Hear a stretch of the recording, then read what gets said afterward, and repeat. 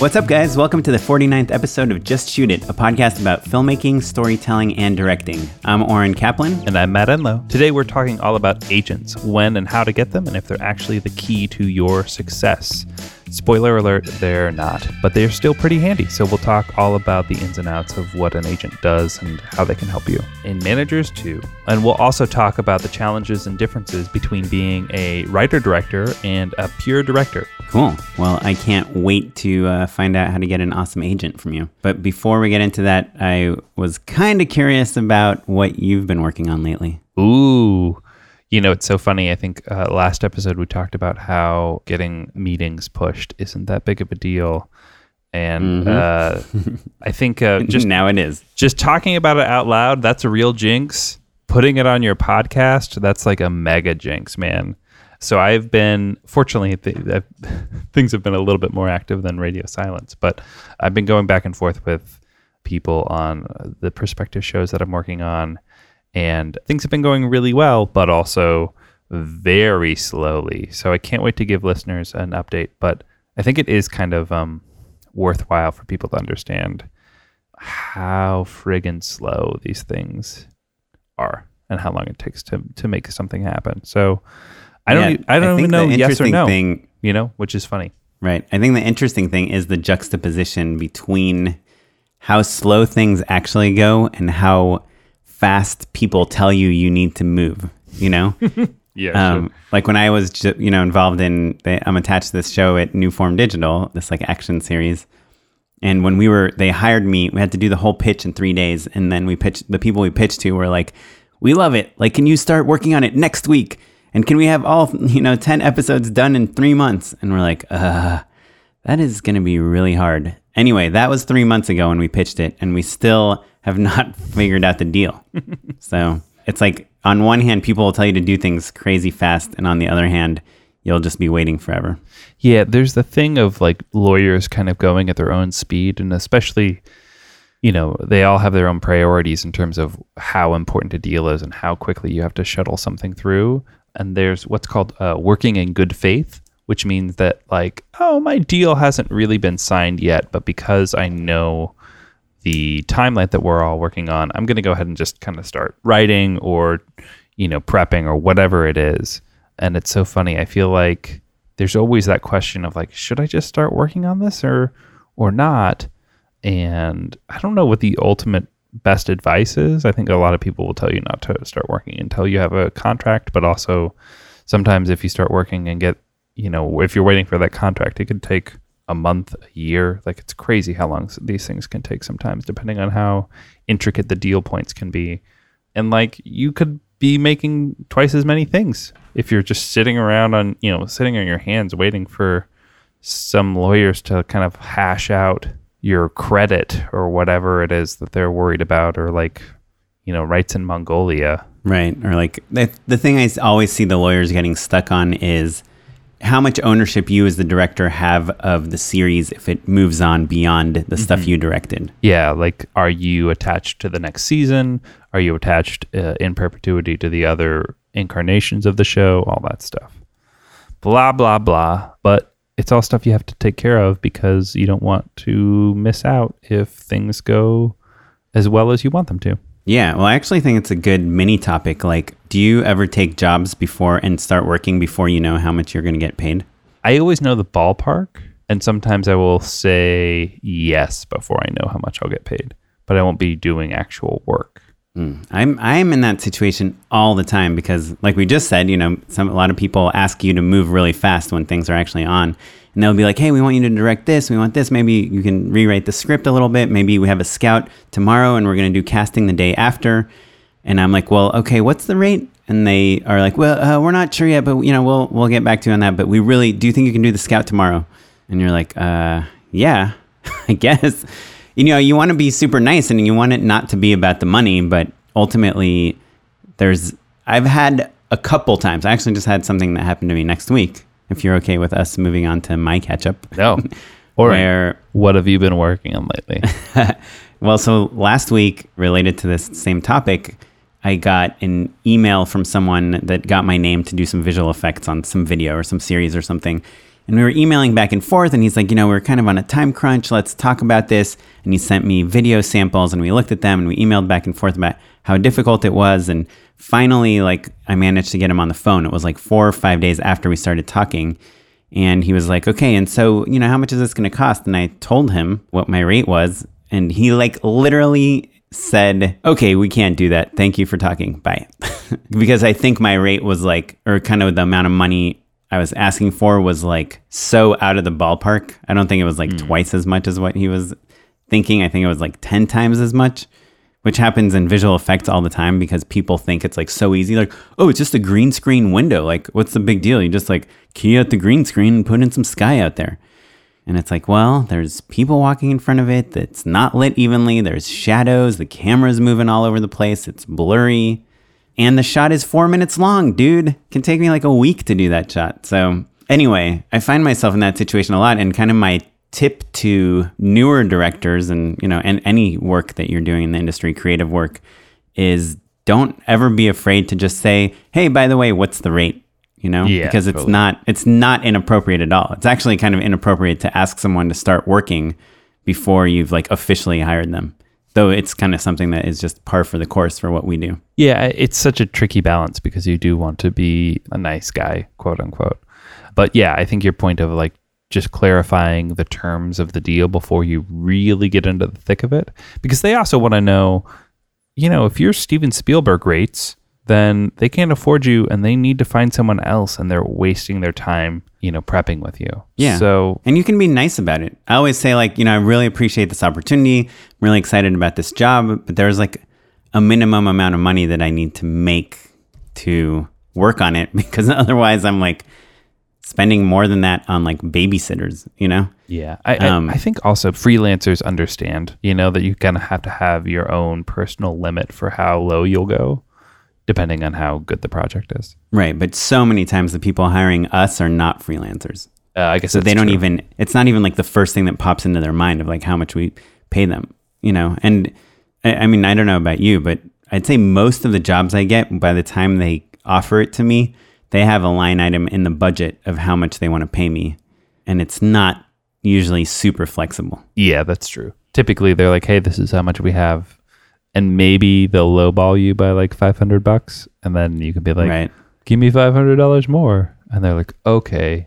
But I've actually started. By the way, that's my other tip is if you really feel undervalued, you can always ask for more money, and if they say no, you can still do the job. But there's also no harm in asking for more money. They've already made the difficult decision of choosing what director they want to hire. If you're asking just for $500 more, $1,000 more, just a slight bump in your rate, it's easier for them to do that than to figure out what other director to hire. Yeah, pretty typically they've had to jump through so many hoops, and it's not their money that they're paying you. So they'd much rather just, find money elsewhere than have to go back to the client and say, well, he was out of our price range. Have you ever been told, this happened to me with Eben actually, who we had on the third or fourth episode of this podcast. We negotiated a rate, and then after the job, he told me that I asked for way too little. Has that ever happened to you? No one's ever told me I've asked for too little. I have once or twice gotten a raise after the fact, which is even crazier, I think. I'll kind of do the thing where my manager will be well, normally he costs this much money, so we're doing you a huge favor, which isn't super cool, but also is another way of kind of just raising your rate gradually. And then they were hey, we found extra money, so here's some. Right. And it's kind of just a way of saying thank you. It's kind of, especially when I do a really good job on something that maybe wasn't going to be quite as good. Right. Or if you just spend extra time on the edit or the music or the casting, or you fix things, or you write something in post to make things work, I can see how people, you can come back and say, hey, I did all this extra work, which by the way is another totally valid thing to do. As you know, I also edit a lot. Yeah. And I was editing this thing for Funny or Die this week, and there was some TV shots where they had a TV with the green screen on it, and then they gave me the footage to put in it. And I actually didn't say this to them, but I'm planning on saying it, which is hey, I can do the visual effects for this. I can put these screenshots in the screen, and I can make cool titles for this video, but you're going to have to pay me extra for that because you hired me as the editor, not as the visual effects artist. And I'm saving you like a lot of money, at least one day of visual effects by doing this. So, if you just give me a tiny bump because I'm doing it for you, I'm saving you money. I think that's fair. Yeah. Sometimes, the job of directing, it's very different person to person. So some people are really into rewriting a script. Some people are really involved in the edit. Some people are really hands-on on sound or color or VFX. And some people, it's totally permissible to be like, hey, I'm available for prep and shoot and one session of notes, and that's all you get from me. So I think that part of the issue is that it's hard for producers to know how big of a part of the team that the director is going to be, basically. Like, because sometimes, like, I've been every version of that director where I'm like in every single session, like in the shit with people. And sometimes I'm just frankly too busy, and I'm upfront about that. But like, that's going to fall on the producer or the editor or the VFX person or someone else if the director is not there to really help manage that part of the process. And so I think it's easy and safe for a line producer to underestimate what a director is ultimately going to be delivering in tangible work, Right. When you do branded stuff or commercials, have you ever been responsible to make the pre-production book? I draw the line there. I won't do the book. So the book, for those of you that aren't familiar with it, is when you are directing a commercial or a branded video, anything where there's a client that's like outside of the company that you're working for, you usually have a call or a meeting with them right before the shoot where you show them everything that you're going to shoot. The location, the actors, the casting, the wardrobe, but also all the details, the schedule. Here, we're going to shoot on this camera, and this is the location, and this is the address from your hotel, and this is the when we're going to deliver the post stuff. I'm sure we've talked about this before, and I'll put a bunch of my own projects, my pre-production books on our website so you can check them out. But I've been on quite a few jobs where I'm responsible to making that book because I'm the only one that has like all those details, and I can just kind of do it real quick without having to pass them through like one or two other people. Yeah, most of what goes in the book is the result of your decisions, with the exception of a handful of things. So I understand the logic of if you're the type of person who has great, layout or PowerPoint or InDesign skills to just go ahead and do it. I find that I am in the weeds on things so much that I don't typically have time. I'm on a scout or I'm in casting or something like that. B, I'm not great with them. Like just kind of detail wise, they'll end up being a typo or something that I'll miss. So I just know in my personality, for whatever reason, I even trying my hardest, I kind of mess those up a little bit, and they're really mostly for the client. So they really have to be buttoned up and look great. And so I don't want to be the guy who's messed that up. And 3, the other half of the book is the director and production team walking the client through the book. And I fucking crush that part. Like it's a thing that I'm pretty fucking good at. So I don't feel so bad about not helping out on the book because I've done a lot of that work already. And like, frankly, I can carry us through a bad book pretty easily, especially if the producer is good with client as well. It's kind of a whole different job, frankly. Like I love it when I work with a company where there's a couple different producers and basically 1, 2, or even 3 of them, their main job is really just like taking those people to dinner, making sure that they understand how production works, and like rewriting the client's terrible jokes before they get to me so that they're not bad. That's really, boy, God bless those people. Yeah, the book call is really an interesting part of like working in advertising. And like you said, it's like you kind of, the more you do it, the more you kind of develop the skill to figure out, it's like you're doing like a set for an audience, right? You're like kind of trying to throw in some jokes. You're saying, like we always shoot on this stage called Affordable Stages, and I always make some joke about, here's our location. It's called Affordable Stages, but don't worry, it was really expensive, whatever. Yeah. And then we'll talk about it and I'll show other things we shot there and why we love it. And I'll always I think I've talked about this before, but I'll always pimp out our cast and crew. I'll be like, this guy was on this show or whatever. I had to do it for a project that I didn't know at all a few weeks ago. I had to get on a call with a client, and the producer was like, Oren, I know you didn't really work on this, but can you just take the client through the book? Because it's just like something that you do. And I was like, feeling really weird about doing this, but I'll do it. And I think the call went pretty well. You just kind of read out loud what the details in the book, but with the sense of like knowing your audience and not giving them every detail that they don't care about. Right. Like if you have a schedule with like 20 things on it, you basically say, okay, here's our schedule for the day. You guys will show up at set around 8. Mm-hmm. We'll start shooting around 9. We're going to have lunch at 1, and we're going to be done by 5. And this is like the order of how we're going to shoot. Yeah. Any questions? No? Okay, next page. Yeah, they're pretty bored as well. And most of them haven't spent a ton of time on set before, so no matter how thoroughly you explain it to them, they're still not really going to get it until they're there, which is totally reasonable. Yeah, and it's all about just building confidence, and also you don't want to get to set and they see like the wardrobe you picked and hate it. So you're also showing them pictures of wardrobe and all these things. You're getting like these soft approvals. And almost every single one of those calls, something changes. Like, oh, can we just have a dress on set? Also, I don't like the jeans and the blazer.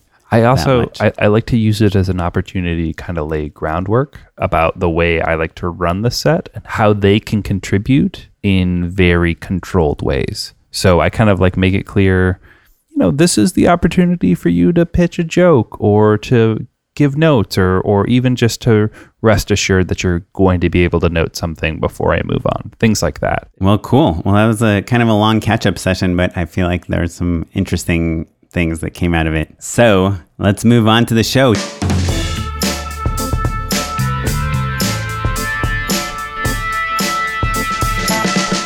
Today, our guests are, you might know him from Squaresville. And Just Shoot It, the podcast. He's one of the lesser known hosts of the Just Shoot It podcast, Matt Enlow.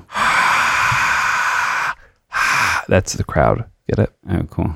Yeah, sounds like breathing. So I think something that I've been hearing a lot lately, ever since we've done this podcast, we've started kind of interacting with a lot of newer directors and people that want to become directors that are moving to town. And something that comes up all the time is, how do I get an agent? How do I get a manager? And even with veteran directors, and I have a friend that just is directing her second feature. She already directed her first feature, and she's trying to find the right manager and the right agent. And we were talking about, how helpful they are. And it's weird because I feel like the agent and the manager, in my opinion, are not exactly what you expect them to be when you move to LA. I think the idea kind of what an agent is somebody that gets you jobs, that you are good enough to get an agent, whether it's through your work or through a connection or through something. And then they get a list of jobs every day and they need to find a director. And then they will call you and say, hey, Matt, we got a movie that needs a director. You should go pitch on it. And so I think that's kind of what we wish an agent was. Just someone that's like constantly bringing us jobs and opportunities. And same with the manager. But the reality of it is, at least from my experience, is that unless you're a Steven Spielberg, you're an A-list director, people aren't coming to you with jobs. You have to kind of, peacock in a way. You have to like keep doing things to stick out in the industry, to be noticed. And then your agent is kind of your contact person. If someone notices you and wants to hire you and will negotiate for you. But unless you're kind of really hitting a lot of home runs on your own, the agent can't do much for you. And the manager, in my opinion, and I want to get your opinion on what you think the difference between an agent and a manager is. But for me, the agent, works on getting you jobs and making deals, and your manager is a little bit more involved in your career. So while the agent says, hey, somebody saw your video and we got a call and they want to hire you for this thing, let's negotiate your rate. That's what the agent might do. The manager might say like, hey, no one's calling about you. Maybe you should, make a short film or write a treatment or meet with some writers and develop some material so that we can go try to sell it to people in town. If you are lucky enough to be in a position where there's multiple jobs, they might help you pick the right job and try to help steer you in a way. But in general, having representation does not in any way correlate with like jobs coming to you without you having to do anything. Yeah, I think the thing that's really hard to wrap your head around is that even with like awesome representation, and we have a bunch of friends who have top tier agents, you always have to seal the deal yourself, right? Like the thing that representation has been good for me on, and I think it's been good for you as well, is like setting up initial meetings, right? Like there have been some cool opportunities where, you know, maybe you could go in and do a fancy thing that you didn't have a contact with, you didn't know a company or whatever, and they were looking for something from you. You still have to like go in and like crush it. And that's the thing that's a little hard to wrap your head around. It's because it's like you want the agent to be the silver bullet. Their roster is full of people that you've heard of, that your parents have heard of. You've watched Entourage or like read books about agents or whatever, and you think that they're just going to kind of be handing you these jobs on a silver platter, but you still have to seal the deal all the time in a way that's very, very similar to when you didn't have an agent or manager. And so sometimes it's pretty hard to see the difference between the two times. Yeah. And I'd say almost everyone I know has been extremely frustrated with their very first agent and or manager. And it's because they feel like they need to do so much work to land some representation that once they get the representation, they can relax for a second. And it's actually the opposite is true. It's like once you get your manager or agent, you only have a couple months to figure out what to do with them and how to use them to convert your representation into actual work before they'll forget about you, frankly. Yeah.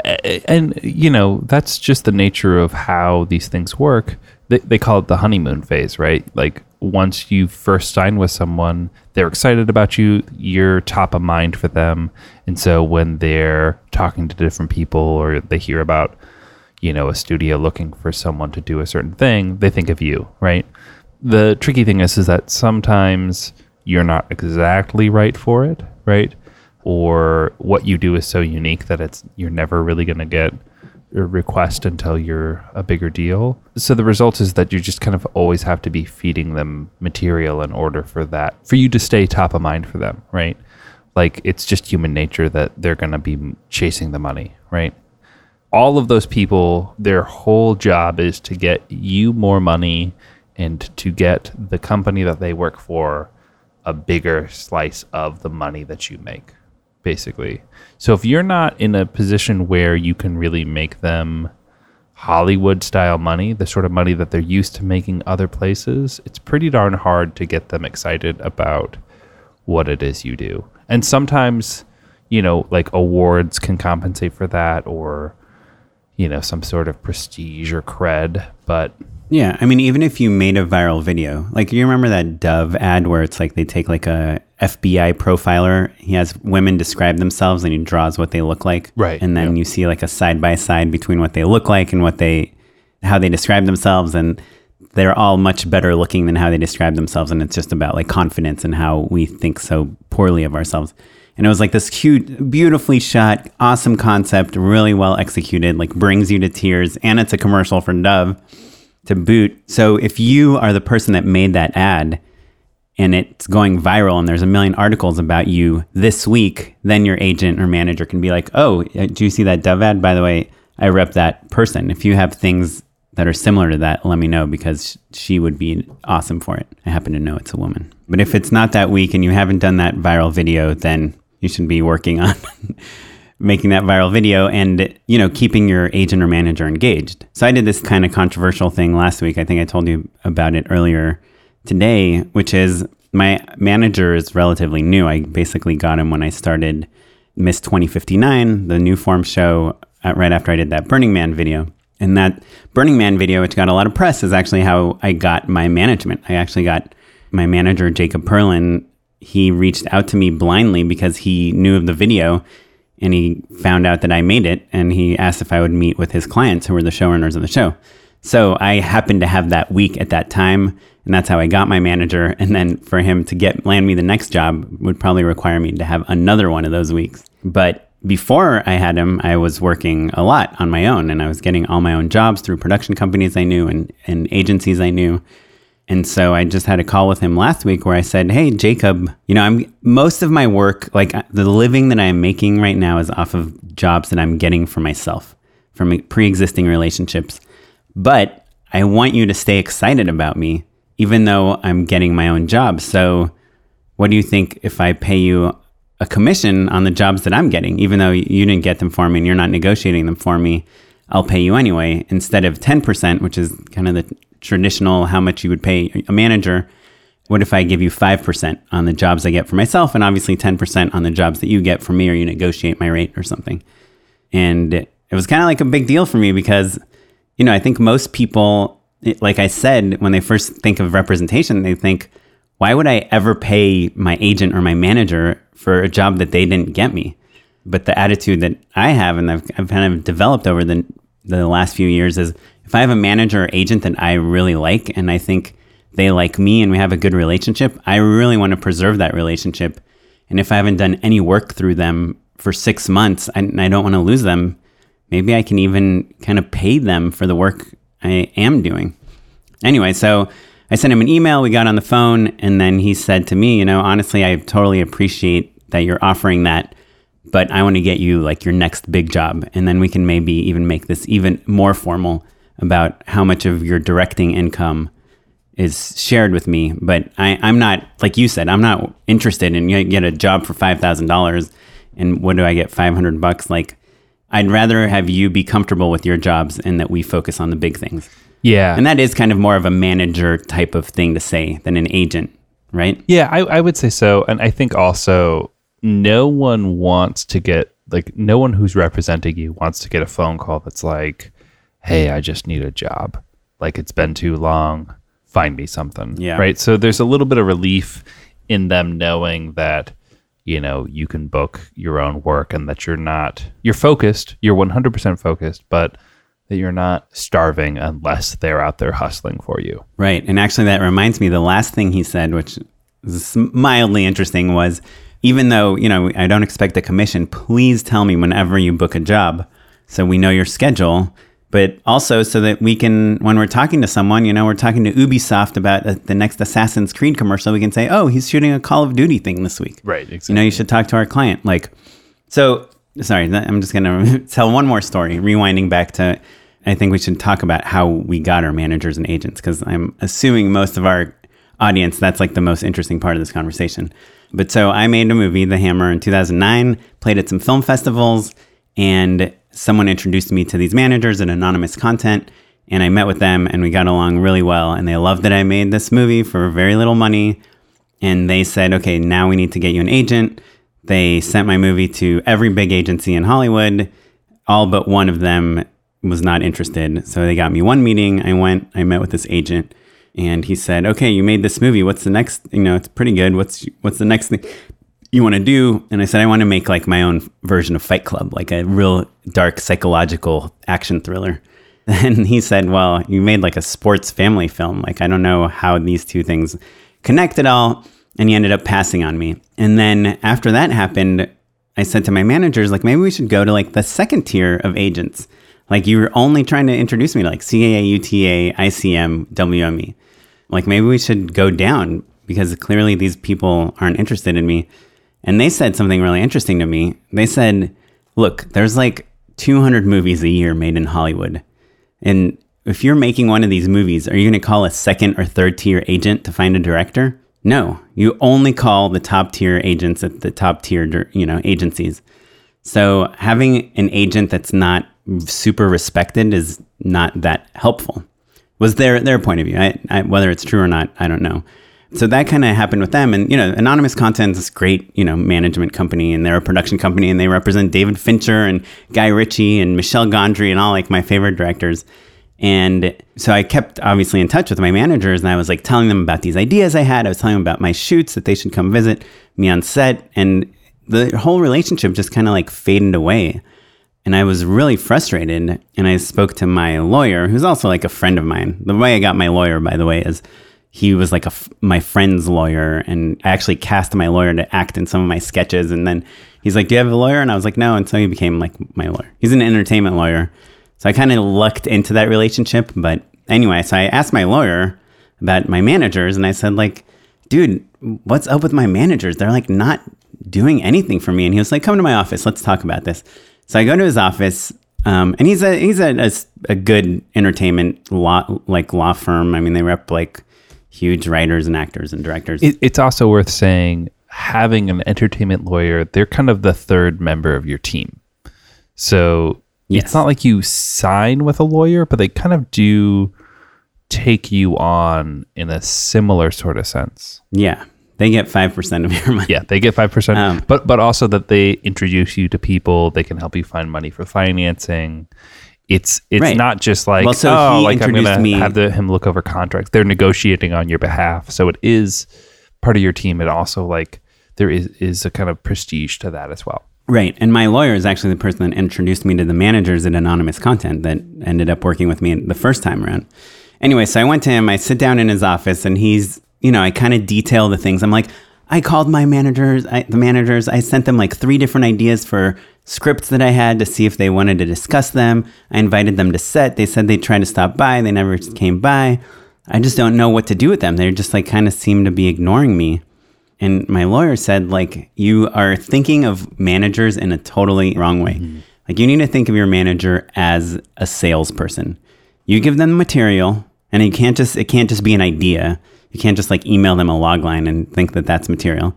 You make stuff. You make a short, you make a feature, you make a treatment, you write a script. Right, totally. You send that to your manager, and your manager, if they like it and they think it's sellable, will show it to people. Mm-hmm. And that's like the primary part of that relationship. And he was like totally right. I was like, yeah, that makes sense. Like, they're not going to go and work for hours and hours and hours on trying to make your career better when they have other clients that are giving them material that they can actually show people, that are making a short film that the manager can send to some production companies and say, hey, check out one of my clients made this awesome short film, And by the way, you'll make stuff and send it to your manager, and, like 80% of the time, they will not like it that much to send it out. And then you just have to make more stuff or show it to more people. So after he explained that to me about management, it kind of opened up my eyes and reminded me that your reps are only as good as the material you're giving them to represent you with, whether it's your website or your reel or your work or whatever. And so I ended up, leaving them at Anonymous. And now my new manager, Jacob, is at Anonymous again. But now I'm back there, and I have a whole different mentality about it. He said, you should update your website. I updated my website. Write a treatment. I'm writing treatments. Every time I make a commercial, a short film, anything, I send it to him. And I'm like, hey, just so you know, here's something I did today. And I don't expect anything from him. But when he sees opportunities, he tells people about me.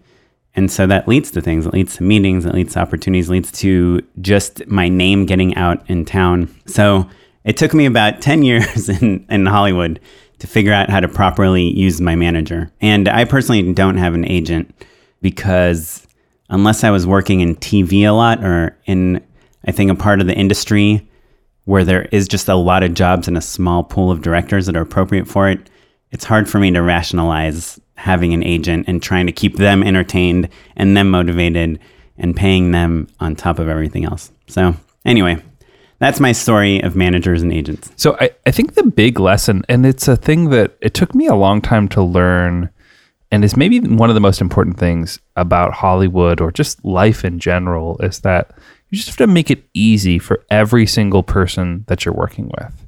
Right? Like, think through what their job is, think through what they're trying to do and what their goals are, and make it as simple as possible for them to achieve those goals on your behalf.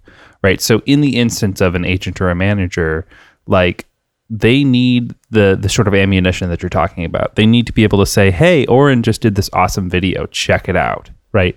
But if they're supposed to, keep an eye on you and follow you on Twitter or like be on Facebook to see that you posted this video, that's not going to work. Like, you explicitly say, hey guys, this is a cool thing that I made. Take a look at it. And that's it. Right. No questions asked. That you just hope that they watch it and that, an opportunity comes up for them to bring it up in some way, right? But that's true for everything and everyone, right? Like, producers, executives, everyone just needs the materials to pass things along. So that's why I love 1-pagers and 2-pagers so much.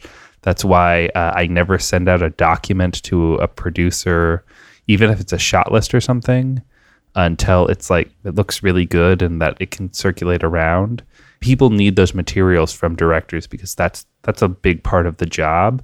And so you just have to make sure that they look really good and that it makes their jobs easier, and like think through what it is they actually have to do in order to achieve those goals.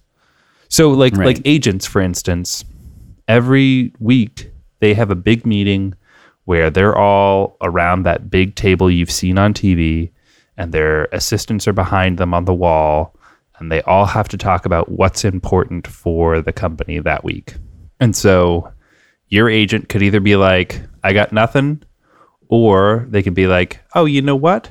Oren just directed this really cool Quiznos Burning Man spot. And does anyone else know of a VFX comedic project that needs a director? Because Oren's doing great. That would be awesome if I had an agent saying that about There you go. Well, do you have an agent, Matt? I do. Yes, I do. Yeah. I actually just recently signed with them. Oh, right. I think you told me. Yeah. And I think the story of how I got my agent and manager and lawyer, it's kind of a linear succession.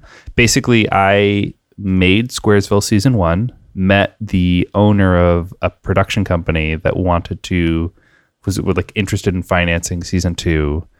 That production company turned into a management company as well. That management company then introduced me to my current manager. He was like, oh, I think you're really great. I see a lot of potential in what you're doing, because I'd already made 2 seasons of a show, mind you, and figured out a way to get those financed and to find and build an audience, right? Then started working professionally, and we realized that, I have kind of like a similar sort of mindset to the way that he likes to do business. And then he was pitching a project of mine to an agency just to do packaging, basically. And that agency was like, why don't we rep Matt? We love this. And that's basically it's so often that your manager gets you your agent or vice versa. And also, I'll be honest, there were instances where I thought I was ready for an agency and, approached someone or sent them my stuff for years and years. I would thought that maybe I was ready. And every time I pursued an agent, they were like, nah, you're not ready yet. Yeah. Dude, I freaking directed something for William Morris. WME, they do these quarterly videos, and I did it for an agent. I did it for free, and it killed at the meeting, and it even did well online. It was on Deadline and Daily Variety and everything. And I was like, hey, dude, so I just directed this thing. Can you help me out? And he's like, well, how would I help you out? I said, introduce me to some directing agents.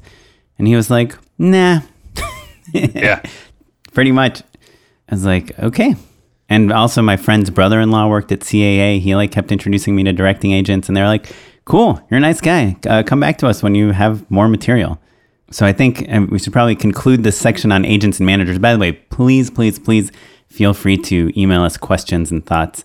But I just want to, for our final, putting the nails in the coffin on this topic, what do you think, Matt? How important is it to get an agent and manager when you move to LA as a director? Not important at all. Exactly. Yeah. One thing Matt and I agree on. I think just to clarify, and I think we even talked about this in a previous episode, but if you've got someone who's interested in repping you, unless you've got real heat, like mega viral status, or your last name is DiCaprio, or, sincere Hollywood heat, and it's an agency that's either called CAA, UTA, WME, Gersh, or ICM, they're probably not big enough for it to really mean something for you. So it could even give you false hope, or that some jokester will be taking money from you when it doesn't make sense. Acting, I think, is a different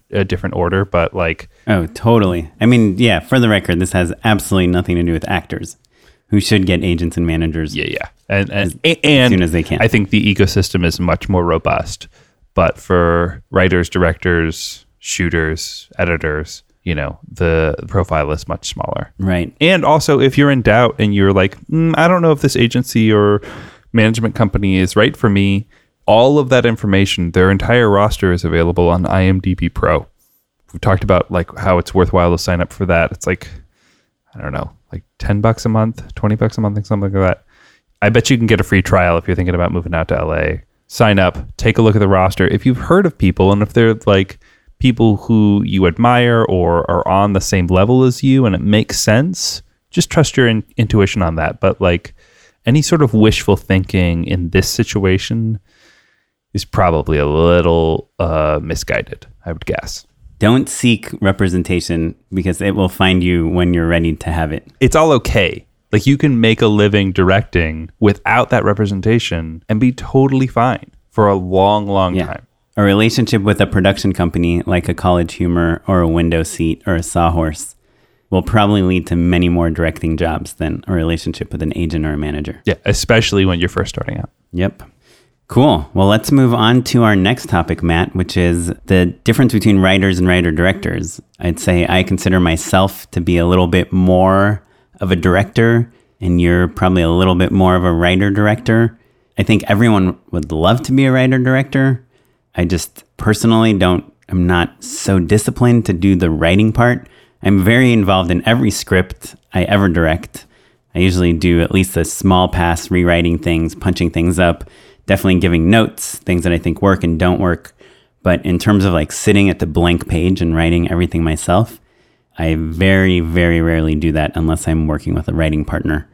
How important do you think it is to be able to write as a director? Well, I will say, and I should clarify, a lot of my work, I'm not the writer on at all. Like all of my College Humor work, someone else wrote that. And it's a situation like you're describing where I'll go ahead and punch something up, pitch jokes, all of that stuff. But especially their sketches, you know, that company is so writer driven that by the time I'm getting it, it's in great shape already. So it's pretty rare that I have to do much work on that. My own stuff, Squaresville or the shows that I'm, you know, pitching and directing on now, I wrote myself.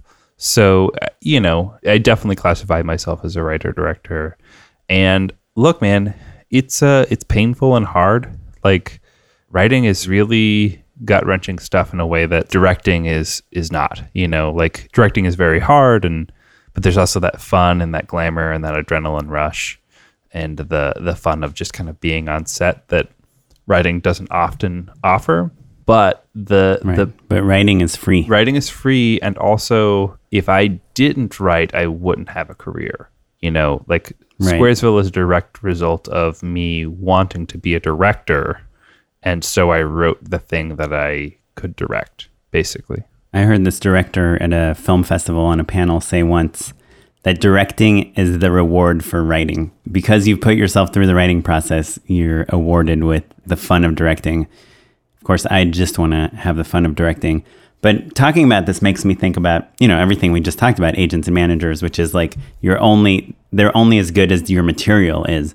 And how are you supposed to make material if you don't have any reps and no one's hiring you? And so, you know, we always talk about this. You always say like, oh, you know, Oren, you get like all this visual effects and editing work in between your directing jobs.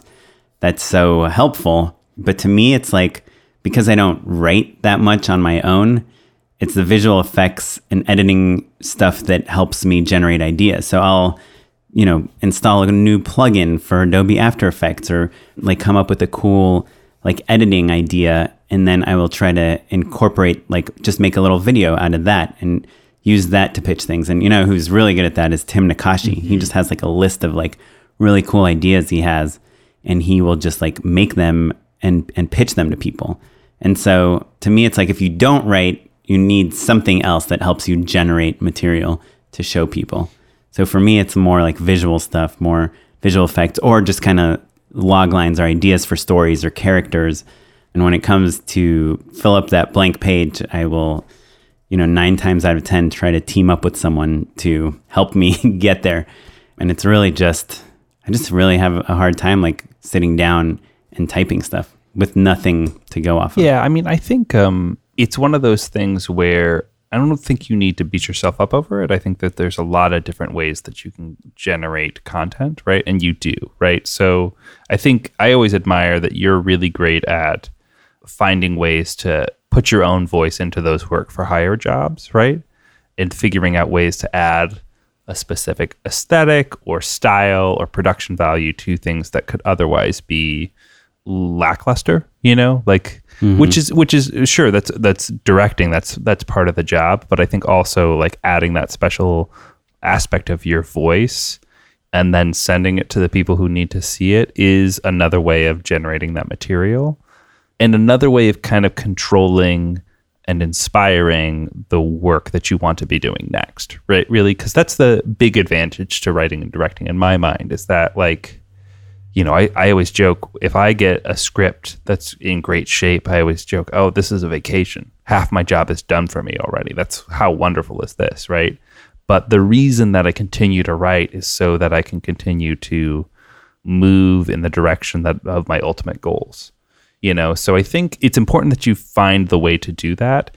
It's not necessarily important that it's writing versus pitch decks versus, you know, inspiring a writing partner or commissioning a script or there's a lot of ways to figure out how to self-generate, and writing just feels like maybe the most obvious and cheap one. Right. Do you know what a scriptment is? Yeah, it's like in between a treatment and a script. And have you ever directed anything off of a scriptment? You know, I've directed things off of beat sheets, right? So soft scripted sort of stuff. That's more reality style, but no. You know, I'm kind of a old school dilettante about putting things on the page. Kind of just because it still gives me a sense of like pacing and page count, you know? Right. I think of scriptments as something that I can make without having the pressure of like writing great dialogue, you know?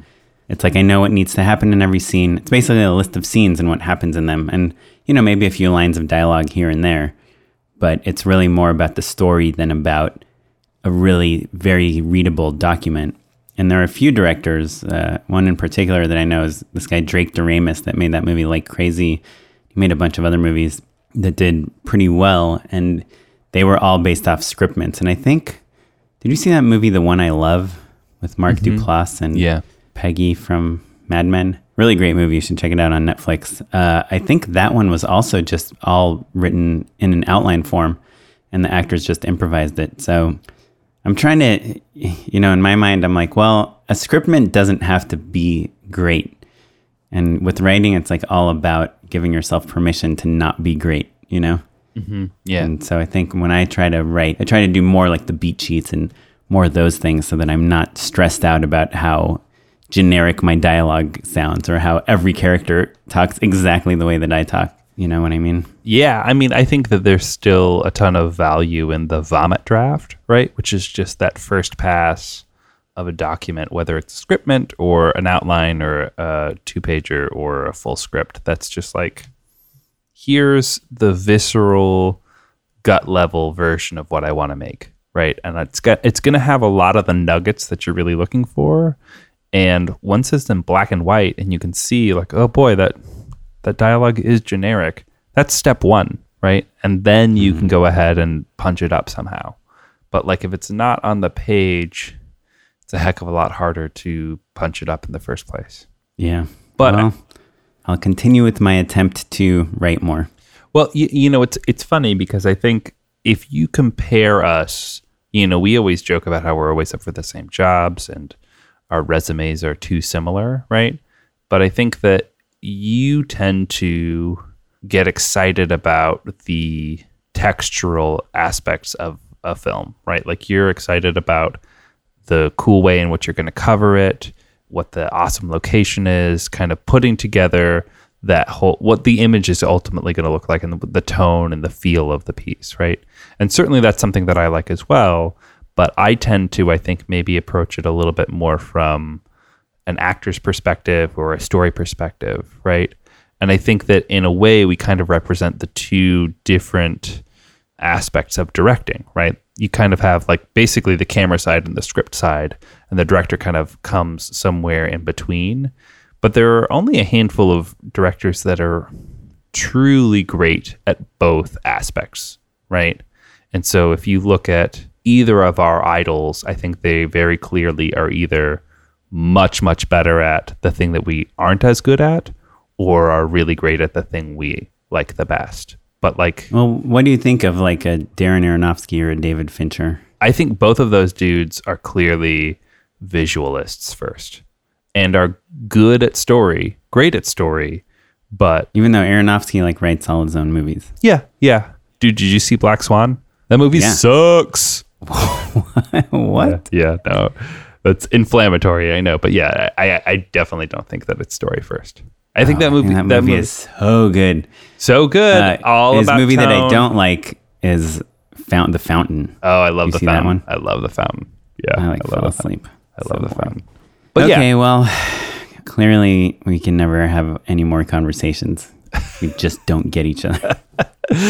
someday I'll have to show you my impression of Natalie Portman in Black Swan. Okay. Well, who's a director that's more story oriented? Like a Judd Apatow? Yeah, I mean he's just joke oriented, which I like as well. But certainly I identify with a Paul Feig or a Judd Apatow in that like those guys construct their shots so that you can swap jokes out. What about Ang Lee? Boy, Ang Lee's the best. Ang Lee's it. Yeah. He's got both. Yeah, I would say so. I think he's a full-on genius. And look, Spielberg, Kubrick, like your favorites, those guys can do all of it. But I'm not saying, like the job of the director is to be able to do both. But I think that you kind of tend to start in one side and move towards the other. You know what I mean? Yeah. To me, it's like, as cliche as it sounds, it's like all the same thing. Like the tone, the sound design is telling as much of the story as the script, if you do it right. If you do it right, you can have this great movie with barely any dialogue that nothing happens in. Absolutely. But would Tootsie be as good a movie if there was no dialogue? No. No. Would The Graduate? No. Like, I think if you look at, like, especially... The Graduate could come close. Sure, Tootsie is like, it's a comedy. It's a straight comedy. It's like all about the funny situations that people are in and the stuff they say to get out of them. Yeah. Yeah. And a masterpiece, and totally textural and like tons of sight gags, atmospheric. Again, that movie's on the top 100 AFI list, but comes from a more theatrical, like script-based, character-based background, I would say. Yeah. Well, I guess we'll just both strive to be great at both things. Yeah. Now that we've had this conversation, I feel like I need to go back and rewrite this thing I wrote today and just like kind of approach it. While I was writing it, I kind of felt like the characters were a little generic and I was just trying to make up for it with the jokes because it just seemed way harder for me to go and figure out what all the characters are and what their characteristics are. And I was trying to keep the script really short because it's branded content and people get really upset when you like write too many details into the script. But ultimately, if the script I wrote had like 6 characters in it, if each one of them was well defined, it probably would have added up to something better than what it is right now. Yeah, I mean the trick there is just in keeping your language economical, right? So how can you evoke the specificity of each different character with just like a couple words? Yeah. Shoot, now that we talk about it, I know how to do it. There's this montage between all the different characters in their apartments. And if I just add like a few adjectives to each person's apartment, I can probably set up the characters. Yeah. Damn. Cool. See, the more you write, the better you get at it. That's the truth, man. That's the sad, sad truth. Well, cool. Well, we should probably wrap things up. So let's move on to our final section. Little thing I like to call Unpaid endorsements. Oren, you got one for this week? Well, oddly enough, I didn't have one when we started the podcast, but I wanted to talk about something during the manager and agent portion that I didn't quite get to, so I decided to just move it over to the unpaid endorsement section. How wonderful. There's this casting director named Sharon Bialy who cast a bunch of really cool things like Breaking Bad and Walking Dead, and she wrote this book. Oh, Sharon Bialy of Bialy Thomas. Yes. Yeah. Sharon Bialy and Sherry Thomas. I think they also cast Battlestar Galactica, if I'm not mistaken. Probably. They cast, I see their names pop up all the time. Yeah. And Sharon Bialy's been to my house. Oh, really? One of my claims to fame. Whoa, that's super dope, man. Yeah. She kind of helped us out on my first feature a little bit. So cool. But anyway, she wrote this book called How to Audition on Camera, A Hollywood Insider's Guide for Actors, which if you're an actor, I would recommend reading. It is very short. I read it in one night. And it's it's what our podcast is for directing. It is about acting. It's super craft based. It's very technical and specific. And hey, she says I'm a casting director and this is what I like and this is what I don't like. Obviously all casting directors are different, but I'm just writing a book about my view. And one of the things she says in the book is, actors do this thing, which is they send postcards with their headshot on them to casting directors. They get a list of 100 casting directors in Hollywood and their addresses. They make postcards with pictures of themselves on it. And then they will have a little blurb like, hey, I'm Kara and I'm going to be in Big Bang Theory this weekend or next week. And I was just in this movie and blah, blah, blah. And here's a picture of me. Please consider me. Now, Sharon Bialy says she gets like dozens of postcards a day because that's just a thing. And she says that she always looks through all of them. She probably won't watch the trailer of your film, but she'll look at the pictures and maybe just kind of get a feeling of who you are. And then she will throw them away. But she says on occasion, like 1 out of 100 times, she'll see someone that might be right for something she's casting right now. And she'll put their postcard on the desk of her assistant. And she'll say, hey, call this person in for the audition. Wow.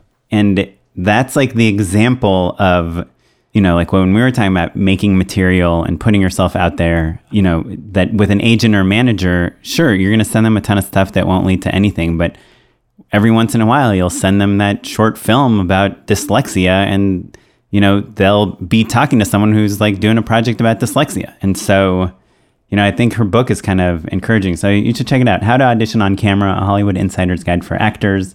It's only $10 on Kindle if you want to read it on your iPad, but it's good. It's, if you know actors, I would highly recommend it to them. But as a director, it's kind of nice to see a veteran casting director's impression on what she likes and dislikes in an actor. Yeah, I especially like that because, as far as casting directors go, Bialy Thomas is like top tier, certainly. So it's neat to have a insider's guide written by an honest to goodness Hollywood insider and authority.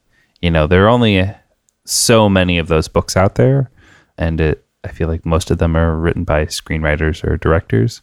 So it's really cool to have one by a casting director. I'm going to buy it for sure. Cool. Yeah, the recent stuff she cast is *Halt and Catch Fire*, *Gotham*, *Vice Principals*, *The Walking Dead*, *Flaked*, *Better Call Saul*, *Battle Creek*, *Under the Dome*, *Breaking Bad*, *Vegas*. I mean, it just keeps going. Yeah. Like everything you've heard of. Yeah, such great taste. Awesome, man. Mm-hmm. Well, my endorsement is a little old movie that most of you didn't see in theaters and is now out on VOD and Blu-ray and all that good stuff. It's Popstar. Oren, did you see Popstar? Oh, the Lonely Island Andy movie? Samberg movie? Yeah, Lonely Island, technically. It's Yorma and Akiva. I did not see it, but I know about it. Should I watch it?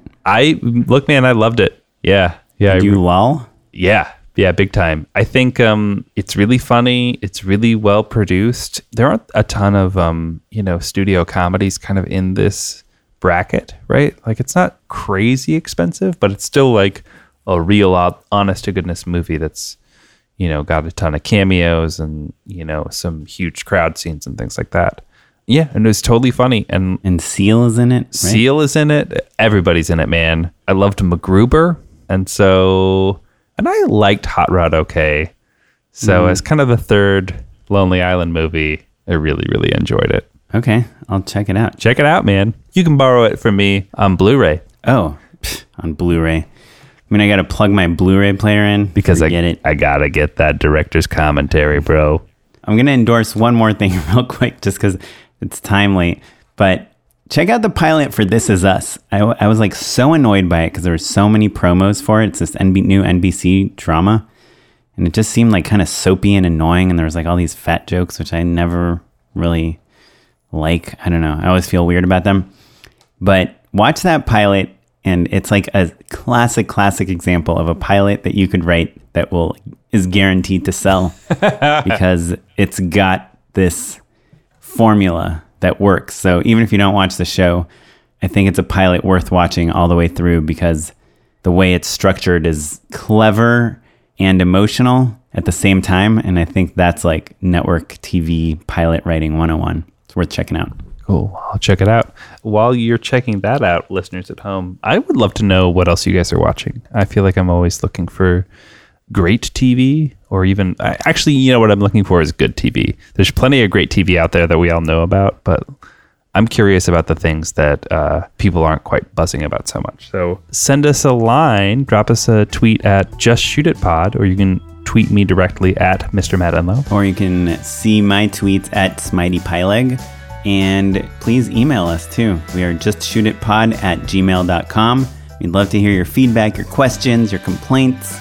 You know, if you guys want to vote Matt off the podcast, totally understand. I get it, guys. I get it. And rate us on iTunes, will you? Yeah, that's another big one. Thanks, guys. This episode was edited by Eric Crepeau. Thanks, Eric.